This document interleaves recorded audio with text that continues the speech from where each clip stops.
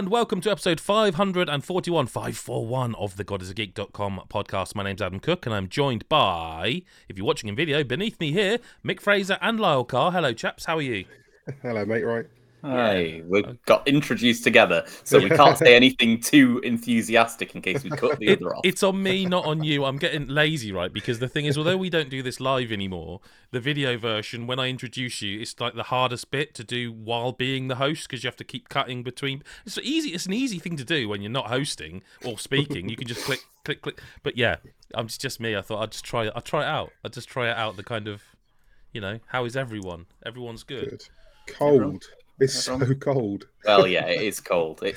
I'm wearing a hoodie indoors, and that doesn't. Yeah, no, I'm with you. I was under a blanket for the large part of today. I'm getting old. I think that's what the truth of the matter is. Last episode, we talked about how we were playing lots of things. It was just Lyle and I, and we mentioned how we were playing lots of things, and we couldn't talk about them. And I'm here to tell you, listeners, watchers, that hasn't changed. Yeah, pretty much exactly the same as last week. It hasn't changed. We've got a couple of indies to talk about. On one I'm not sure if it's an indie, and of course we're going to talk about The Last of Us Part 2 Remastered and the No Return mode. But we thought we'd start talking off with an indie. Start by talking about how to speak.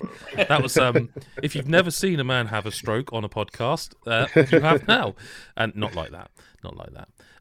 Turnip Boy robs a bank, Lyle. Yes, he does. He does. Now, I want to start, actually, but with a little bit of history, is that I did know about this game, okay, because it had a game that came before it called, I believe, Turnip Boy Commits Tax Evasion? That's the name, yep. I think that's it. Lock him up. Yeah, no, this Turnip Boy seems like a bit of a wrong un, to be honest with you. Now, I'm very guilty of us not covering that because the game name was as such one of those you get where you're not sure if it's a real game. And yeah, or if you just don't think it's going to be something that's really it's like when Shower with Your Dad Simulator came out. Yeah. One of those where you're like, this just seems like it might be a bit of a piss take, and sure, it might be a nice joke, but you just can't. Honestly, part of me thought it was some sort of thing designed to it was like a fishing experiment or something. Do you know what I mean? With a P and a H, but it's not. And Turnip Boy robs a bank is Lyle, you reviewed it. You tell me what it is. So, Turnip Boy robs a bank it's like a twin stick sort of. I usually try to avoid the term roguelite because I think it's kind of hard to distinguish between roguelike and roguelite. I looked this up the other day, so I'm really well versed on what the difference is. And good. I actually genuinely was like, I need to. I've looked it up loads, and I can never remember. I can tell you, but I'm going to let Lyle finish, and then I'll tell you. Yeah, so I usually just avoid them. I usually just say roguelike, and I'm like, sure, whatever. Like, people can read that as being either one of those things. But in this case, I really wanted to use the term roguelite because it's sort of the lightest of roguelites that ever did roguelite. That's a sentence to say. It's pretty well done, actually. Fair play to you. Thanks. So you've took a lot of effort, a lot of concentration. I can't promise that for the rest of the podcast. But yeah, it's a game where the aim is to steal as much money as you can from a bank as a turnip character. And each sort of time you go to the bank, you have a countdown timer of 3 minutes, I think, at like a base level. You might upgrade that later on. But yeah, to start with, it's 3 minutes, and you've got to try and get as much money out of this bank as possible in that time. So there'll be guards that you'll need to sort of shoot. You get a variety of silly different weapons that you can use, from like melee stuff to ranged weapons and all the sorts of weapons you would imagine in this situation. And you can do I think it's like a dodge roll, but I believe it's actually Turnip Boy falling over is the dodge roll. So, but he negates damage as he does it, so you can do that to like roll through laser grids and dodge ridiculous amounts of gunfire that might happen at bosses. And it's just like it's a really nice, easygoing, like one of those games. It very much has the thing of like each time you do your run, you're rushing around to get your money. If you do run out of time, it just means that enemies start spawning in, but you'll probably be fine at getting back. And once you get back with your loot, you can use that money to either buy sort of permanent upgrades that will help you explore more of the bank. So you could buy like C4 to blow up vault doors, or you could buy a pick to start chipping away at statues, and then you can collect like the bits of like gold from these golden statues, so it gets you more money. Or you can spend it on like permanent upgrades, like you can take more damage, or you do more damage with guns, or you have a bigger swag bag so that you can carry more money as you get back. And it's just like it is a really, really well done game where every little loop you go on, it's really fun. You know what you're doing, and you get that constant feeling of like getting stronger and stronger and stronger, and unlocking, more weapons and more interesting things. And it's just like it's a lovely game. It's a hard one to sort of talk about for hours and hours because it's quite a simple concept, but it's really charming and really well made. So, some of it as well is like not alien to us as much, but there is actually lore. Like, there are characters that talk to you about the previous games. Like, was it in your review? I think you mentioned about how you apparently killed a god. And yes, I don't know if that's actually a joke or if you really did. It's mentioned a couple of times, so I kind of assume. Yeah. And then towards the end of the game, you experience things that maybe make you think that sort of thing might be what happens in the Turnip Boy universe. The Turnip verse. The Turnip verse. Yes, please, yes. I do think that like a lot of it is quite an internet-y game. If that makes sense, yeah, it's got a lot it's quite memey. Like, well, is it? I don't know, but like the characters, like Turnip Boy is a turnip. Like, there are vegetables. There are all sorts of vegetables. There's one that's like a macaroni piece, isn't there? And and it's kind of quite a nice, not a palate cleanser, but like when you think about the sort of cycle of a new year starting up, which is what we're all in, it's quite a nice one. It's quite an easy to play one, isn't it? It's just it's not.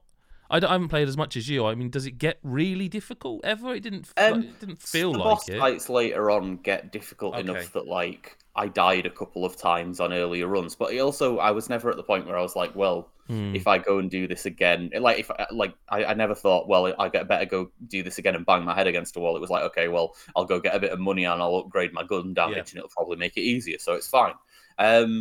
No, it's not. It's not a particularly hard game. It's not even particularly long either. Like, I think I'd like basically finished everything within like maybe 4 hours. It's been a while since I played it, but it was something like that. It wasn't a huge amount of time. And it's just like it's got a lot of little things that make it, a little bit more charming, a little bit more special as well. Like there's little side missions that you do for characters, and there's usually sort of like funny reasons you're doing them. Like there's an artist who wants paying by a influencer who wanted them to be painted, so you have to go and find them in like the sort of randomized hallways, and eventually, you'll just happen to find them as you're on if you go in like a lift to a different floor, and you'll talk to them. They're usually quite fetch questy, really, but like, and then in doing that, that influencer hands you a big pile of exposure books for you to give back to the artist. And it's just like it's they know what they're doing. It's the right some of that's kind of dated in a way, that humor. That's kind of quite an old joke, it feels like to me now. The sort of paid in exposure thing. It's sort of, I don't know, because I just it's just really likable. I think like 100%. I was thinking about. I was playing a bit today just to get some footage for the podcast, and I realised I hadn't done this early quest where you get given like a red crayon and you have to deface the art, and it's kind of just nice. Like I also quite liked. I was quite surprised. So the first boss you fight. Is he chips or a potato or something? He's I think he is either chips or a potato, something like that, like a sheriff who's a potato. Yeah, something like that. And I did him first time. I didn't think it was a particularly difficult fight, but then it shouldn't be the first one. But then when I went back the second time, I expected to have to fight him again, and you didn't. And is that just him, or are all the bosses once you beat them? That's all the bosses. That's great. I like that. Initially, yeah. I kind of like that. That's if you think about a Dead Cells or something, like you have to fight the bosses over and over again, and you get so good at them, to the point where some of them are inconsequential. But like I don't know. I mean, do we know if this is like a really? I mean, it must be popular enough. It got a sequel, but is it like? Yeah, totally. I mean, I think that's just it. It definitely did well enough to have to have another one, and we have covered it now that the first one's done well, so hopefully more and more people. I assume the first one is the same, right? It's just I think so. Yeah, as far as I Just a could tell different from looking setting. it up. Yeah, Yeah. but it's No. just it's really nice to play one of these games where it's not like you're going to be getting the shit beaten out of you over and over again, because that's what happens in this sort of game normally. And a lot of the time as well, it'll maybe be a setting that's a bit sort of dark and grim and bloody or something like that. And this is just like, you don't get light-hearted, not that difficult roguelike games, and the fact that exists is really nice, and it's in such a charming package that on the whole it just works really well. The palate cleanser statement is exactly what it felt like to me. It was just like, between other games, getting to just have this little joyous experience that didn't ask too much of me. It was very familiar in terms of, like, if you've played a sort of twin stick roguelike game before, you'll immediately know what everything is. And yeah, the upgrades are just really nice. It was just a lovely game, a really nice sort of surprise. And we didn't really know much about the series until now. Before we move on to the next game, there's a couple of things we should clear up. One is, yes, I'll explain the roguelike thing. But also, for those who only listen to this podcast, the audio version, I do think it needs calling out how amazing Mick Fraser is, because I'm pretty sure behind him I saw a pizza enter the room. Now, I don't know if there's dinner going on. Yeah, like, I don't know if he couldn't see it because he's facing the camera, but I saw that pizza and I just thought, this man is my hero. Yeah, well done. There's a lot of dinner going on behind me. That was like, he didn't even... He didn't drift off or try and grab a slice. So impressive. Yeah. Although I will say it was bad for me because I'm trying to lose weight. And I literally was sat there thinking I could just text the kids and say, bollocks, order a pizza, but I won't. Roguelike. You're going to hear my belly rumbling at some point. Yeah, you probably will. Apparently, a roguelite is when progression carries over. And a roguelike is when, once you die, basically you start a game as if it was your first time playing it, apparently. That makes sense. I don't think any of them are very much like Rogue anymore, are they? Like definitely not. I always just wait for someone to correct me on YouTube. That's just the easiest way. Yeah, that's the quickest way. I can guarantee whichever one I say, someone will come on and go, actually, there's not a roguelike, it's a roguelike, and this is why. Yeah, but if you say hello on YouTube, someone will correct you. So it's welcome to Paradise on YouTube. Welcome to ParadiZe. Yeah. Yes. I didn't. I've seen bits of this game, Mick. You played it. You previewed it. Not like it's not a massive build of what you've played. I believe it was I think it was 2 hours. I guess repeatable. But it took us both by surprise. One, because neither of us quite realised what it was linked to. Welcome to Paradise, Mick. What is it? Tell us all about it. So it's I thought it was. At first glance, before I looked into it, I just assumed it was a spiritual successor to How to Survive. I don't know if many people remember How to Survive. Came out in 2013. There was a sequel, then there was like a special edition. And basically, it's like an isometric zombie survival game. I remember a lot of yellow. Yellow is all I remember. It had a yellow logo, and like the How to Survive thing. They're a paid survival guide that you find through the game, the How to Survive guide, and they've got yellow covers with little cartoons on and things like that. And it turns out it's not I don't know if it's a spiritual success. I'm still not entirely sure, but it's by the same people and it's very, very similar. But it doesn't feel like a sequel, although it probably could carry on in a way. But yeah, it's an isometric zombie survival game. But in the How to Survive games, the trick was they were about crafting. They were about finding resources. You craft your armor out of like welding masks and American football gear or whatever you find lying around with spikes on it, and you'd make your own weapons and it was kind of like an RPG. It was like a lot, not a Diablo like, but there was a lot of loot and there was a lot of bits and pieces to find, and you'd go around and do quests and side quests for NPCs and things like that. So this is very similar to that. So Welcome to ParadiZe, which I really hate the title because it's a sort of title that unless you see it written, it doesn't, because it's like Welcome to ParadiZe, capital Z instead of an S. And the ParadiZe in it is like an organization that have found a way to enslave the zombies. So everyone's been living in a zombie apocalypse for so long that a certain amount of people, like the rich and privileged, have fucked off to outer space. I think that's what I got from the beginning. So the title is based on lore. Like, there's a company called because to me it was like, and oh, stop this sort of. No, they hadn't. It is lore. Yeah, and so basically, the people who are left on Earth, are just the survivors. Okay. But like I said, this company's found a way to enslave zombies with special headsets. So you put a headset on a zombie, and then you can control it.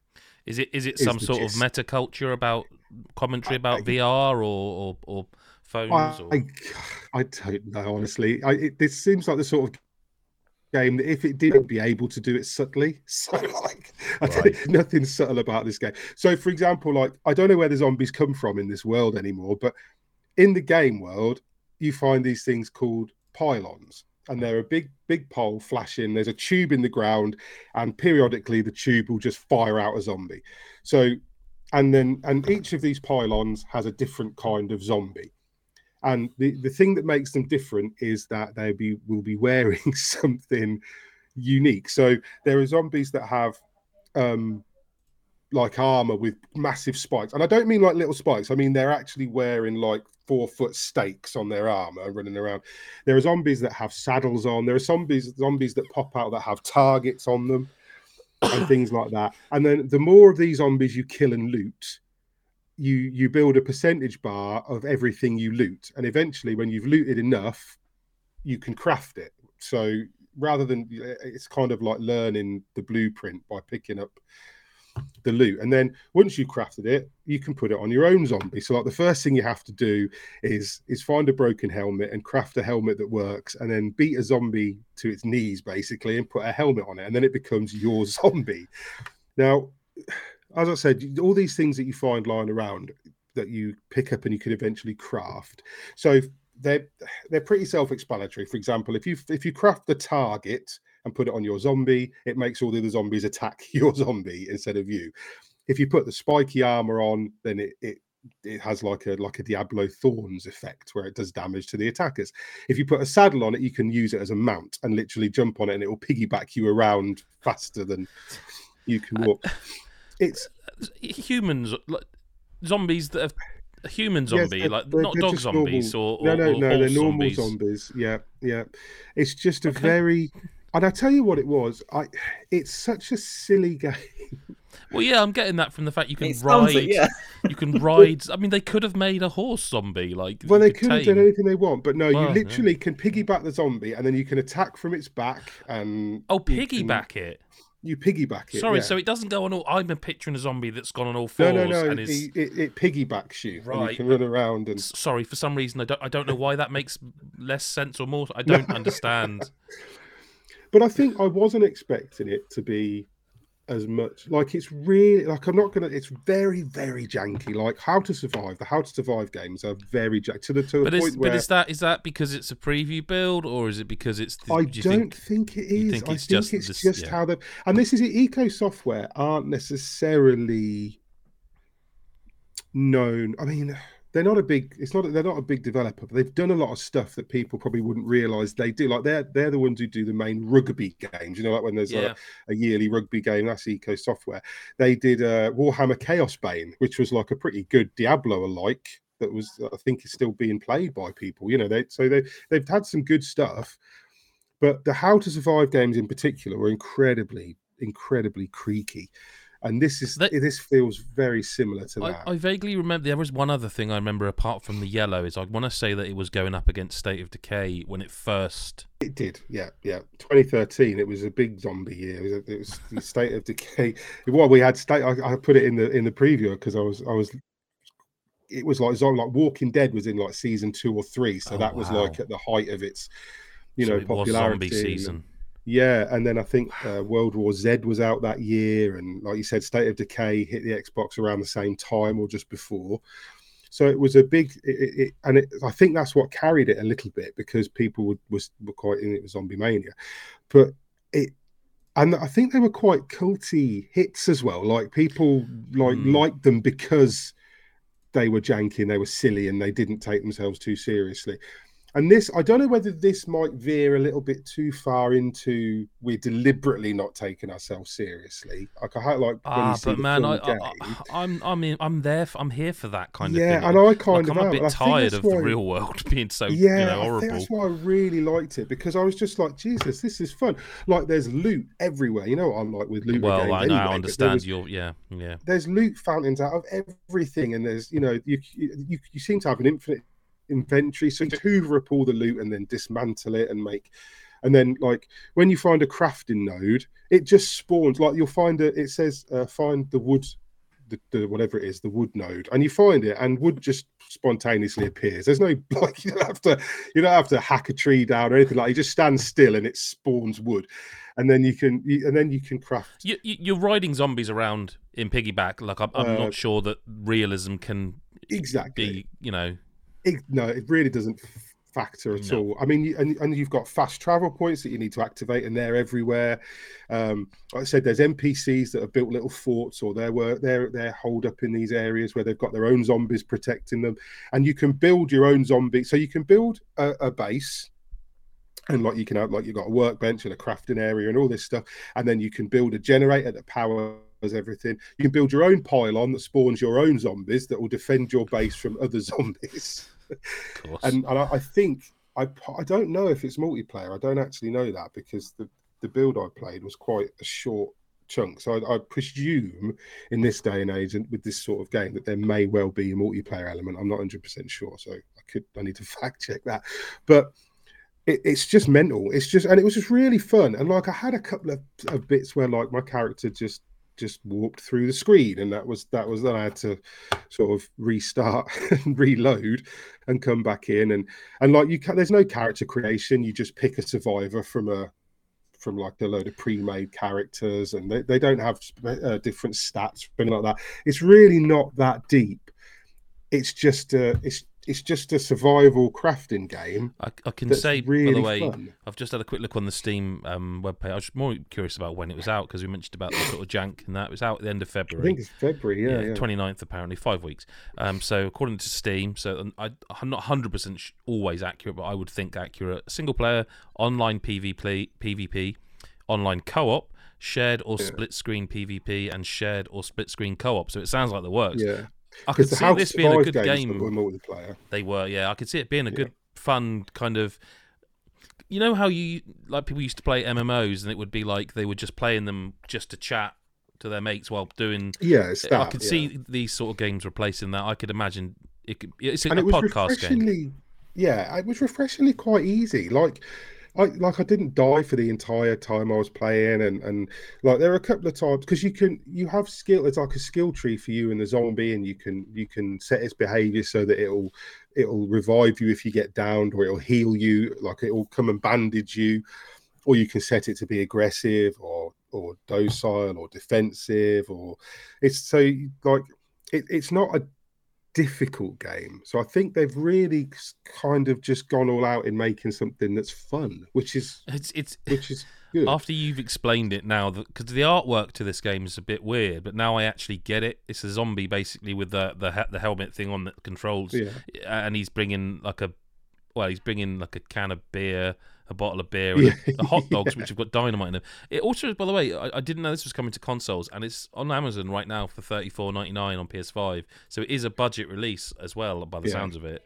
I didn't check the Steam price, but I just think it's fun. I think it's going to be one of those games that I'll play for quite a while, after it comes out, and it looks like the sort of thing that I'll have a little bit of fun with, and I think that's nice sometimes, because we're sort of we are at that point in the year where we're on the cusp of, like, we're waiting for everything to sort of suddenly, because everything at the moment is, that's out at the end of January, or that's out at the end of February. Everything's sort of coming, and it's going to be this is a sort of game that could maybe get swallowed in that when it starts at the end of, like, the back end of February. Well, I mean, not for nothing, but it's being released on the same day as Final Fantasy VII Rebirth. So yes, you know what I mean. So I think they have put themselves up against it. But it's good. It's good fun. I quite enjoyed what I played of it. I'm looking forward to playing some more.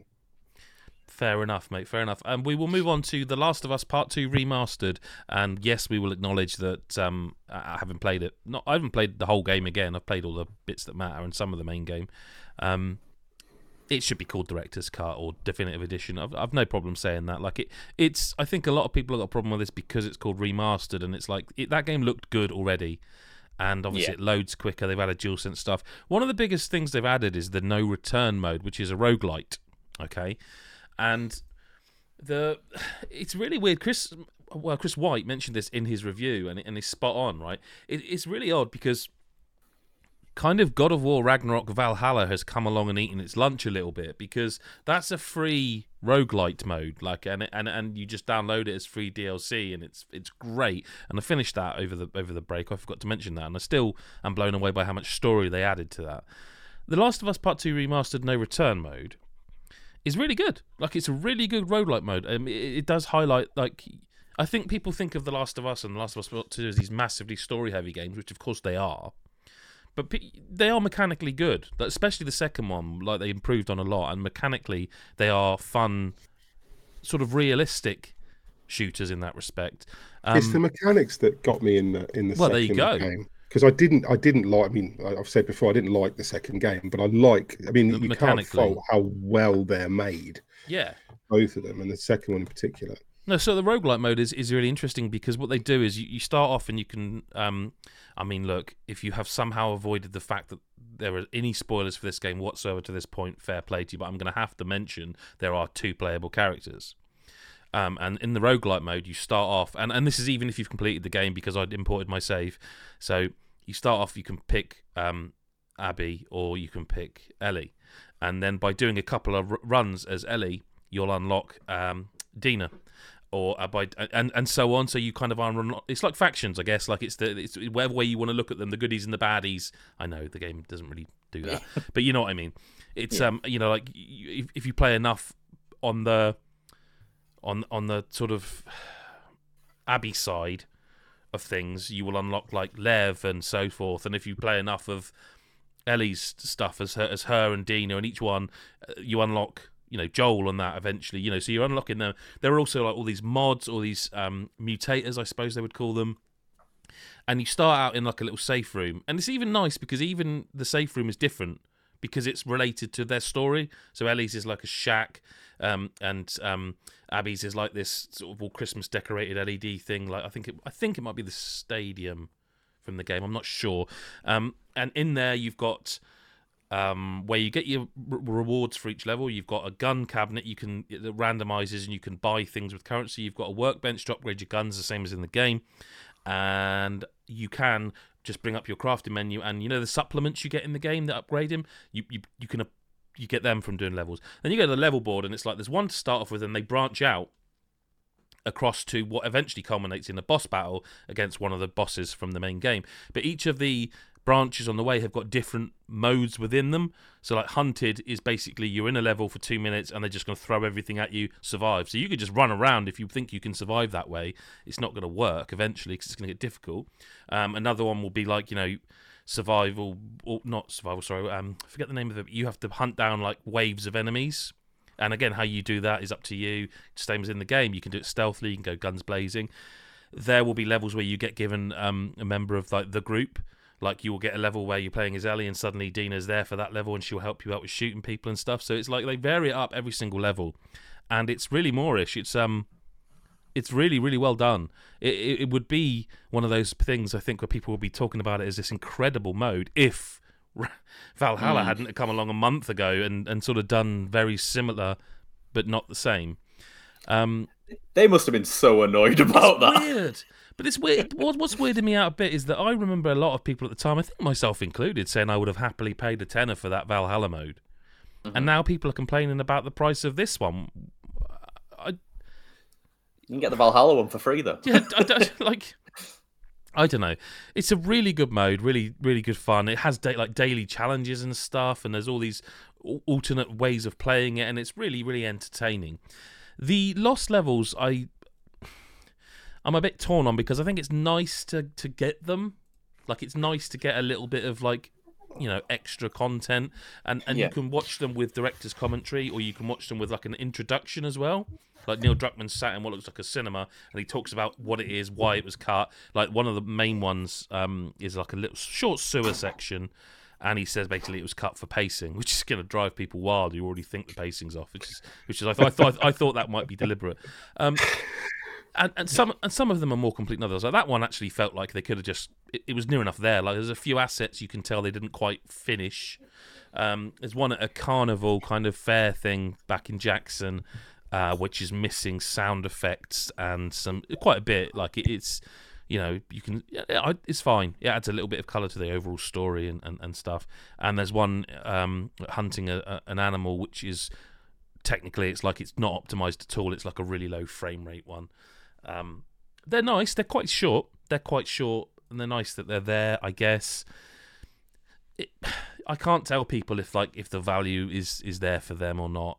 I really enjoyed having a reason to sort of have another look at this game because I love this game and I like the no return mode and I liked a lot of it. The remaster moniker is going to put people off because it doesn't feel remastered.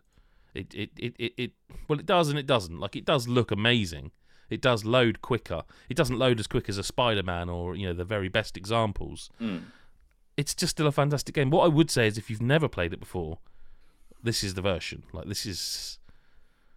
There's a lot of haptics and stuff, but they're like, it's done quite sparingly. Like they don't hammer you over the head with the haptics thing. It's like you'll just notice them now and again, little bits. Like it's really well done. It doesn't feel, But I really like it. I can see the score Chris gave it because it's still an amazing game. They've just added more to it. It is what it is. The Last of Us Part 2 Remastered. There you go. Lovely game. Talked about it a bit. Badly named. But like I say, I would have called it Definitive Edition, I think. Because Director's Cut is weird because they've still, technically, the content is still cut. It's just an optional, it's like a DVD extra. Yeah.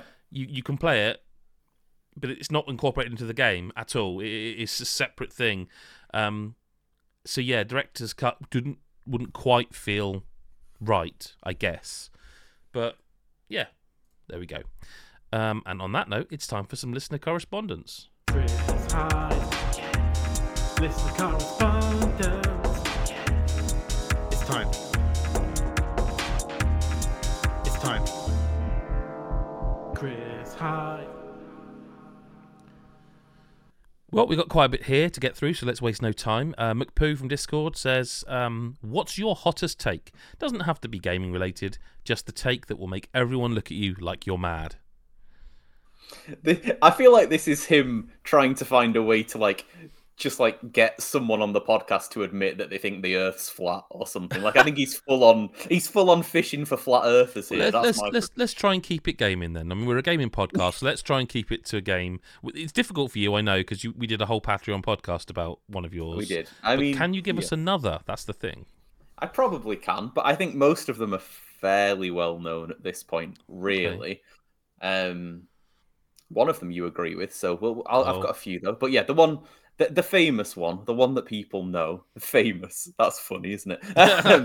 Is, that I think The Legend of Zelda Breath of the Wild is like a 6.5 out of 10. I don't like it very much. It did things to Zelda I didn't like at all. But there's a whole Patreon exclusive podcast with like 10 episodes or something stupid you can listen to about that. Other ones are kind of related to this podcast in that I think that The Last of Us, the original The Last of Us, is like a really tedious game that I don't enjoy at all. Could say the same for Red Dead Redemption 2, the slowest and dullest game that I can think of ever not wanting to play. That one's pretty hot. That's a pretty hot that's a tasty one, yeah. And then the one you would agree with is that I don't really understand the appeal of Metal Gear Solid 3 at all. I just can't. I've tried to force myself to play that game so many times as someone who has enjoyed the first, the second, the fourth. I don't understand the appeal of Metal Gear Solid, period. Oh, wow. That can be yours. Okay, well, the thing is I had prepared mine, and it was going to be that I'm not at all, no. Wow, I don't.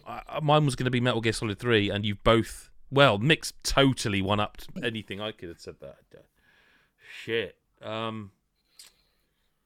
tell you what, I think we're gonna have to do another question, and I'll keep trying to think of something that I'm. So it's from McPoo again. What are your favourite hot dog toppings? This is a tough one because I think I'm quite sort of traditional with a hot dog in that I think some onion, some ketchup, and some mustard is pretty much as good as it gets for me personally. Like, you know, it's just the right amount of loaded of things that are nice. Keeps that traditional hot dog flavour. I would never turn down. I like a bit of cheese. Well, the eagle-eyed viewers may have noticed that Mick has vanished. We've had technical problems, and it's nothing to do with his tastes on Metal Gear Solid. So we're going to get back to the questions. And the favourite hot dog toppings, I would just do mustard and ketchup, I think. I went a long time just being a ketchup man and being averse to flavour, but now I tell you what, actually, I know that the topic of hot dogs on God is a Geek in terms of podcasts we've done over the years is a hot one. I fucking love a hot dog. Yeah, they're good, aren't they? They really are. There's something about how easy they are to consume. Yeah. And like you say, you can just... I mean, let's face it, calling something a chili dog when all you've done is taken a hot dog and just thrown chili on it. Like, there's not many foods you can just go, I'm going to just add another meal to it. And it's great. And yeah, there's so little to complain about with hot dogs. It's a very easy food. It's easy to make. It's easy to eat. Most things you put on it will probably be nice. I'll tell you what, though. I'm going to ask you a question about sort of adjacent question. I think one of our favourite things we do every year is when it gets to the cold period and the markets and that open up, is we go and have currywurst. Mm-hmm. Now, some people serve it and it's just in a pot with your sausage and the currywurst sauce and a bit of dusting. Some people serve currywurst as a hot dog. What do we think of that? I think I've only had it as a hot dog. Oh, okay. So I don't know why I asked, because I wouldn't turn it down anyway. Like, I asked it as if it was going to be some sort of divisive argument. No! Like, now I think about it, I would prefer it just as it was, but I'm still going to eat that. In fact, I have eaten that at home. It was really nice, I have to say. And as a thing, again, a really great way to have a hot dog a hot dog equivalent food. Yeah. Yeah, there's a lot to be said for it. And, you know, perfect summer food, so not really appropriate for right now. But I wouldn't turn it down. No, same. Right, Steve says, what's your most vivid gaming memory of all time? Could be a moment of unbridled rage, startled surprise, or pure joy that will stay with you forever. That's such a big question. That's something where it's like, what can I think about that answers that? Do you know what I mean? Like, what are these big moments? And, like, you've got to remember far back for a lot of these, I feel like. I think I can pull one. Okay. I don't think it's going to translate well to a podcast, but it's one I will never forget, because it's a rare moment of, I don't want to say cruelty, but it's a rare moment of me genuinely laughing out loud at someone else's misfortune. And it was playing Worms. Remember the game Worms? Good old Worms, yeah. Team 17 and all that. And I was playing with a friend who wasn't, shall we say, versed in gaming very well. Like, he didn't play games. And we were all there, and I was showing off. I was very young, by the way. I was showing off in front of mates. Other mates. Showing off with Worms. And he said he didn't know what to do now. And I said, what you should do is press jump twice, because you do this cool jump. Right, which is true. It is true. That's not a lie. It's a backflip, if I recall, and you go back and you go backwards a bit, which he did, and landed on the mine that was there. And I laughed so hard I thought I was going to shit myself. It was that vivid a memory. I've never laughed at a game so much since, and I can still sort of see it in my bedroom as a kid at home, and saying, "Oh yeah, just double jump," and him doing it, like, so trusting. And like, I don't know if that was a lesson I learned, to never abuse that trust in the future as a person. But it's a very vivid memory. And on the same count, I remember a friend of mine getting really frustrated at a game, and it was a PlayStation. I think it would have been the original PlayStation, so wired controller, and it was mine, but I didn't care because it was so funny. He got so pissed off, he just went whoop, and threw the controller up in the air, and somehow it landed perfectly in the bin. Like, and it was just like, he didn't mean it. It just did it, and it was like, those are my There's some vivid Nice. memories. Okay, that's good. You've covered some nice bases there. I'll cover the other bases. I think Okay. I've got a pure joy, and I've got a pure emotion. In the pure emotion is, and I don't even necessarily remember what the moment in it was, but it was teenage Lyle who had more emotions than adult Lyle, as all teenagers unfortunately have to deal with. And at some point, to the ending of Kingdom Hearts, I definitely did a cry. So I'm saying that was I will always remember that as being like that was me crying at a video game, and that hadn't happened before, and it doesn't really happen very often anyway. I can't recall many others, but I always have that as a memory of like I remember crying at that video game, and that's quite that's a significant moment playing video games. That's a vivid one. Yeah, and my pure joy is in Sea of Thieves. There used to be, I think it's gone now, a sort of like an arena mode where you'd have like 5 different teams all like controlling like a big pirate ship, as Sea of Thieves does, and the whole point of it is that you have to dig up these treasure chests and take them to like this base ship, and you score points for it. And we were playing with some friends online, me and my partner, and we were getting absolutely battered by all these people who were like 100% better than us. Like we were getting completely beaten, and there was only like, and we were like certain we were going to lose. And I had this genius idea in this heat of the moment on this island that was sort of like a big archway that I could get one of the chests, and very quickly said to everyone else, quick, steer the ship under this archway. And I had one of the chests and just did the biggest fucking jump onto the ship, broke my legs and my character died, but the treasure chest just remained there. And we won this game just by this like this moment where like it was never something we'd strategized about. It was just like I had this one quick thought of like, this could work. This might be how we're able to salvage this. And it was just this moment where I remember jumping through the air and literally just screaming down the mic like, yeah, we got it, and like a full-on fist pumping. And like, I didn't really even care about winning, but it just felt fucking awesome. It was right at the time, yeah. No, that's good. I love those moments. I'm trying to think of them, something like that as well, but I don't think I need to. You've covered that.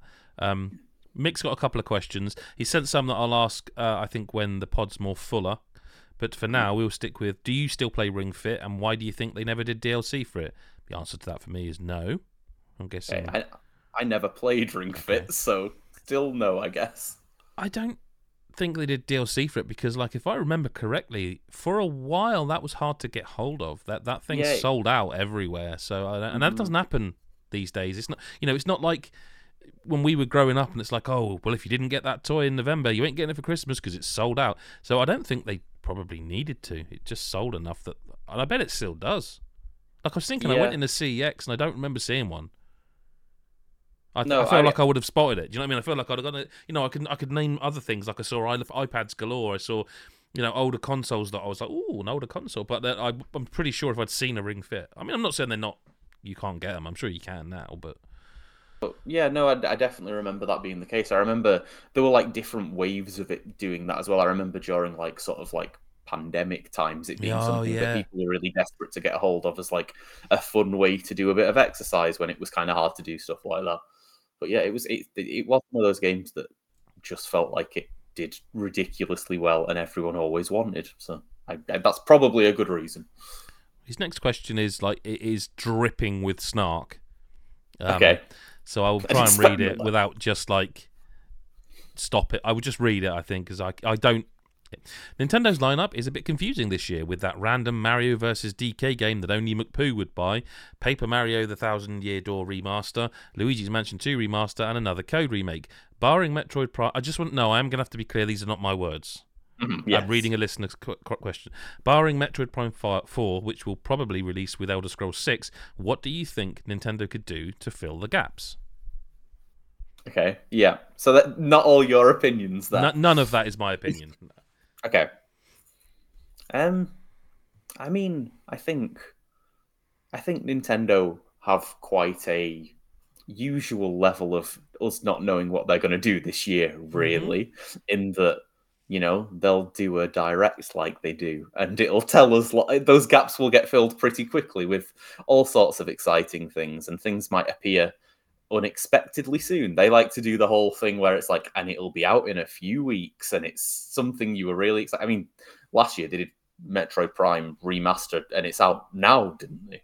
So yeah, they did. Yeah, they could do that with 2. They could do that with 2. That'd be awesome, actually. I like 2. I get it. I get it. Like, these are remakes, and they're I get it. But like, I think that just means you need to read between the lines a little bit about what's coming down the pike. And like, when you put it in sort of brass tacks as he has by listing them off, you do sort of go, might be the year. It might be the year. It does feel like, I know people have said it might be the year a few years at this point, but this year is feeling the most. It feels the year to me. For a successor to the Switch. It does. It feels the year to me. We haven't had a 3D Mario since the Odyssey. Yeah. It would be very, very sensible to launch a new console with a new Mario 3D game, a re-up like they did with Zelda, so a Breath of the Wild. Sorry, it's not called that. Is it Tears of the Kingdom, or a collection, like the 2 of them as a product. We haven't had a new Mario Kart for there's definitely things that Nintendo haven't done. Yeah, F-Zero, and there's a reason they haven't done them. F-Zero, Kirby's always gonna be around. Smash, when you think about it, I'm not saying I think that they'll announce a new Smash. Nintendo does what Nintendo does. Like you said, there will be a direct, and you will go bastards, and they will just announce a game that you forgot somehow. Like it'll be a new Punch Out, or I don't know. It could be anything, or it could be Metroid Prime 4. We all overdue seeing that. Who knows? Yeah, the Metroid Prime 4. The Metroid Prime 4 thing is always one of those things where it's like, oh yeah, that'll never come out, but at some point it actually will come out. But Nintendo have always been like in the Switch last few years. It has been kind of like absolutely huge, enormous title that everyone pays attention to. Slightly niche title the next month that So like this month is another Code. And then next month is like Mario versus DK. I get it that they're not too huge. Or is that March? I can't remember. Whatever. They're not huge titles, but they're also not. I don't know. I'm not worried. Last question: would you buy a Gears of War 1, 2, and 3 collection for £70? No, they're all on Game Pass. I mean, yeah. Well, that's the other thing is that if they did them, it would be on Game Pass, wouldn't it? It's a Microsoft game, so yeah.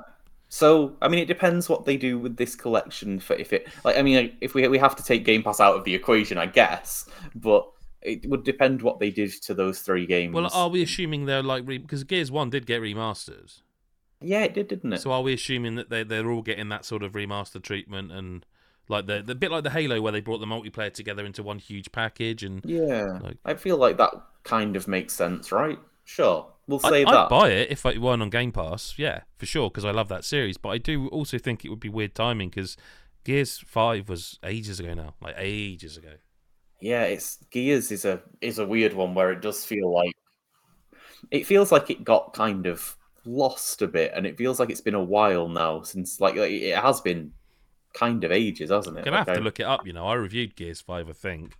But I'm going to have to look it up because I can't remember what year it was. 2019. Wow. 2019. Yeah. September 2019. 5 years.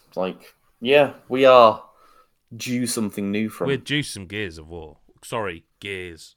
Sorry, just Gears now. Yeah. Oh, that might piss me off if they released it and it was called Gears Collection. And it would be, wouldn't it? I think it probably would. Yeah, it probably would. Yeah. Stick Judgment in there just to salt the wound. Oh yeah, definitely. You got to. That game would have been all right if they didn't change the controls. Like the game had 3 games, and then they decided to change the controls for the 4th one, which wasn't the 4th one. So which wasn't the 4th one. No. Yeah. I mean, yeah, it'd be cool to replay those games. It's been a fucking while for me for basically any of the Gears games, really.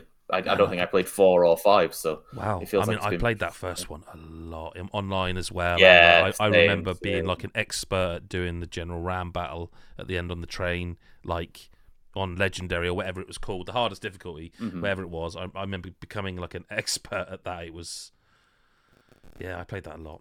Yeah, I mean, I would ultimately, if it brings Gears back and people start wanting a new Gears, yeah, I probably would, but. it will be on Game Pass, so it's a moot point.